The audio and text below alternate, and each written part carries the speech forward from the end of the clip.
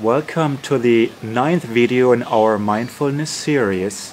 In our last video we spoke about what happens when a society and the individuals in that society become more self-centered and hedonistic.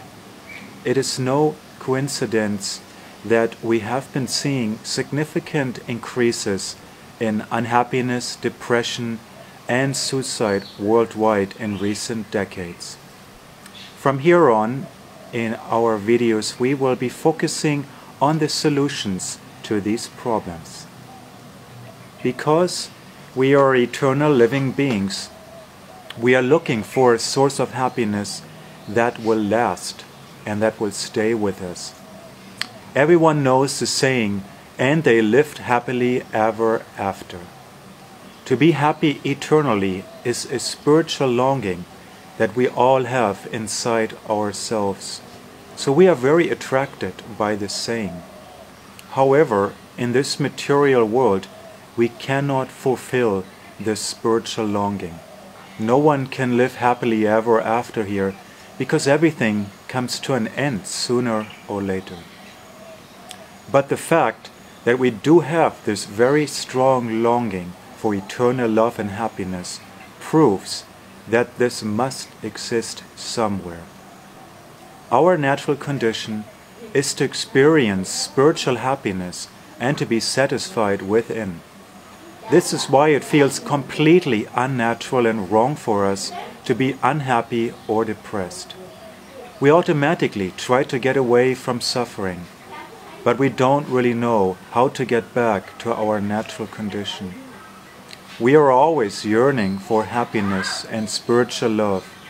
We don't only crave it, we need it. Yet how can we again come to the condition where we experience an inner happiness that will be there even during the ups and downs that we will encounter in this temporary world? When we talk about happiness, this is a completely different condition than experiencing pleasure from the senses and the mind. Pleasure from the physical senses and the mind is a material experience that has a beginning and an end, and which does not really touch and satisfy me, the spiritual being. Therefore, I could have endless sensual pleasure and stimulation, but still feel empty and depressed afterwards.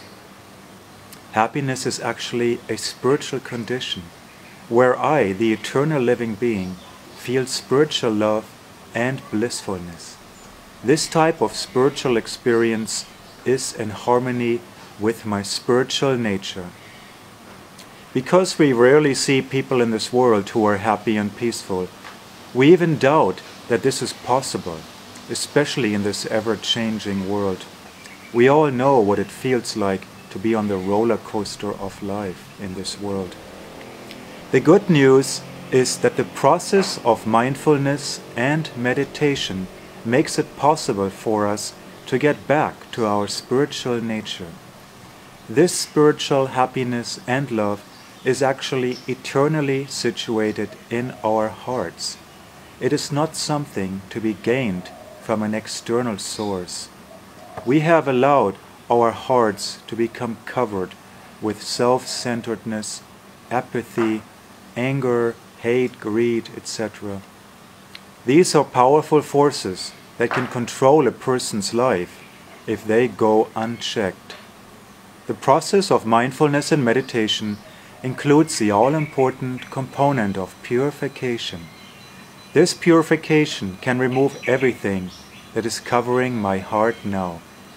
It is like taking a long shower when the body is very dirty. Our hearts and mind can become very covered with dirt from many lifetimes, not just this one life. This dirt can act like a crust that now separates us from being able to experience real happiness and love again. The first type of meditation that we will be practicing in our next video is called Silent Witness Meditation. In this meditation, we will step aside from the mind and observe what is currently happening in the stream of thoughts, emotions, ideas, feelings, etc. Thank you very much.